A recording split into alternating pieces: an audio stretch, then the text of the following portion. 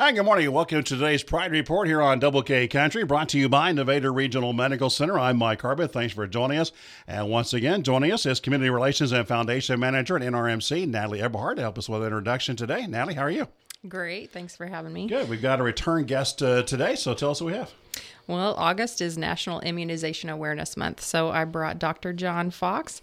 He actually offers a vaccination program at his clinic, which is kind of unique to our area, so I wanted him to tell us a little bit about that. All right, very good. Well, Dr. Fox, thanks for joining us today. Thank you for having me. Appreciate it. Last time we talked to you, the only other time we talked to you, were just new to Innovator Regional Medical Center. I can't remember when that was. January 16th. Yeah, so it's been about 6 months now. Yeah, so 6 months. How's it been going? Things have been going well. COVID, of course, took a little bite out of everything, but now things are starting to really improve again. So. Yeah, when you came in January, or got started in January, I doubt that was on the planning stages at that point. Really not on our radar whatsoever, or anybody's that for that matter, I'm sure. Well, and we got a program we're talking about, but since obviously you're a doctor over at NRMC, you're a good one to ask how things have been going over there at the hospital in relation to COVID-19. Yeah, I think things have been going really well. We take all the appropriate precautions, so we've made it really, really safe for people to come in, get all their needed services, even their elective services, and just really want to stress to people that's important. Don't delay seeing a doctor, don't delay coming to the emergency room. You don't want to ignore illness because of what's going on. Mm-hmm. All right, very good. Well, let's get into what we brought you in here for today, and that is because August is National Immunization Awareness Month, obviously coinciding with going back to school. So talk about your Vaccinations for Children program. So we're really proud of this. Before I came, we knew that nobody else besides the health department was really vaccinating in the community. And as a pediatrician, of course, near and dear to my heart, and so important for kids' health too. So a lot of help. My nurses, Candy Gill and Diana Stoughton, I can't praise them enough. They've been a really big help in helping us create the program really from scratch and then getting it going. And it takes a lot of work in the background too to keep the program going as well. So now we can vaccinate basically any child or any adult for that matter. Children special need, of course, that if they have no insurance, they have Medicaid, or if they are underinsured by the terms of the program, then they can come in and get the vaccines for free. To me, really, really important as a pediatrician that they come in and do their wellness care, their checkup, their growth and development, and at the same time, they can be vaccinated as well. It's all part of what should be a routine visit. Obviously, a lot of conversations about vaccinations. Why are they important? So remember, all these are preventable illnesses. No doubt that vaccines do have minor side effects, but that's truly what they are. And if you went backward and looked at all the illnesses that we're protecting against and saw the types of health issues they caused in the past, you'd know exactly why we're protecting against them now. Polio is a great example. It's eradicated in most parts of the world because of vaccination. Mm-hmm. And what should parents know? Is there research out there that can do on their own?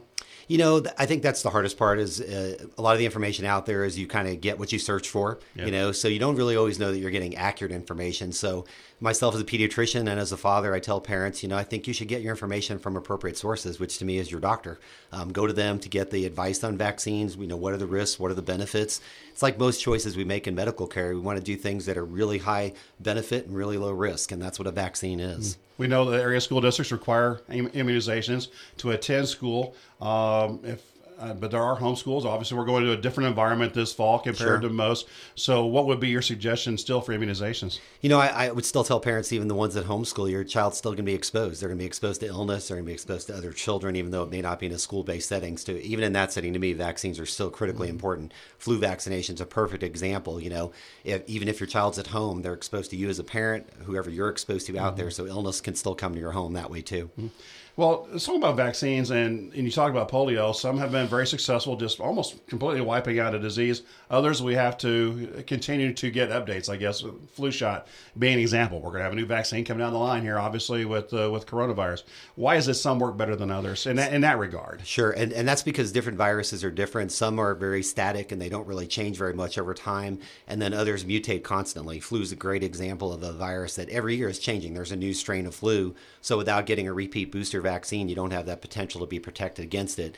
What we know about coronavirus, what we're aware of with COVID-19, suggests it's probably going to be similar. It's one of those we're going to be chasing and continuously updating vaccines and trying to improve vaccines over time.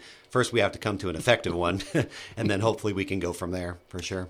So let's talk about the importance of continuing care during this pandemic. You kind of touched on that. Don't put things off. Get to your doctors.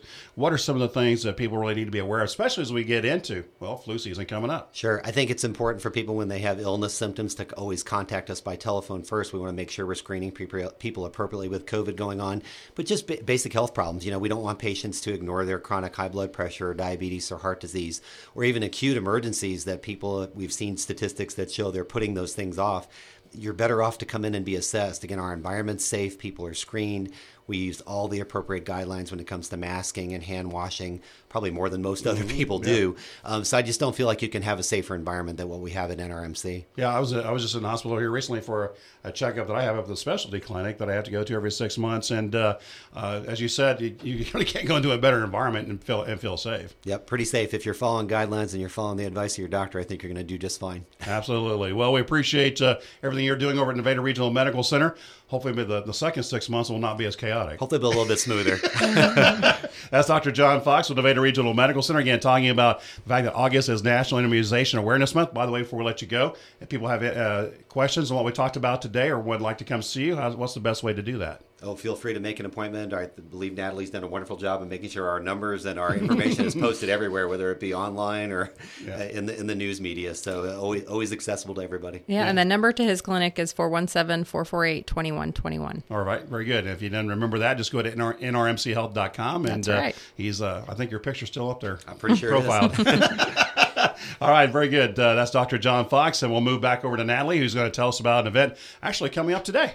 Yeah, so Community Blood Center of the Ozarks is going to be here today. They are our blood bank for the hospital, and they serve many area hospitals from Nevada to Lamar, Joplin, even further.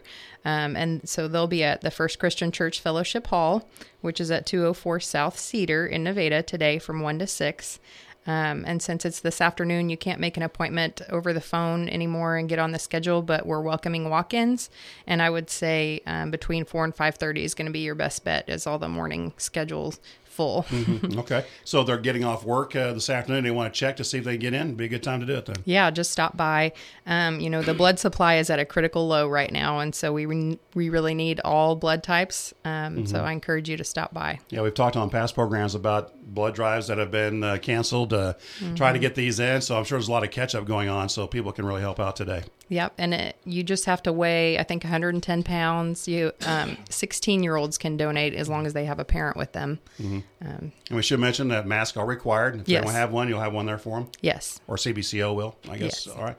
Appreciate it. So don't let that stop you. Again, if you're out running around, you don't happen to have a mask with you, go on. They'll get you taken care of. And they social distance inside. It's a big building. They social distance inside of there.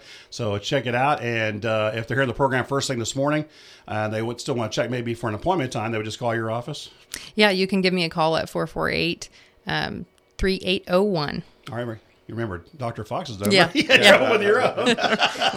I know a lot of numbers. I'm going to say, you're probably like me. I got phone numbers right around my head all the time. So appreciate it, Natalie. Thanks for joining us. Thank and Dr. you. Fox as well. Thank you. Thank you. That's today's Pride Report. We'll come back again 2 weeks from today, just after ABC News at 8 o'clock. We'll look forward to talking to you then. Until then, that's the Pride Report brought to you by Nevada Regional Medical Center on Double K Country.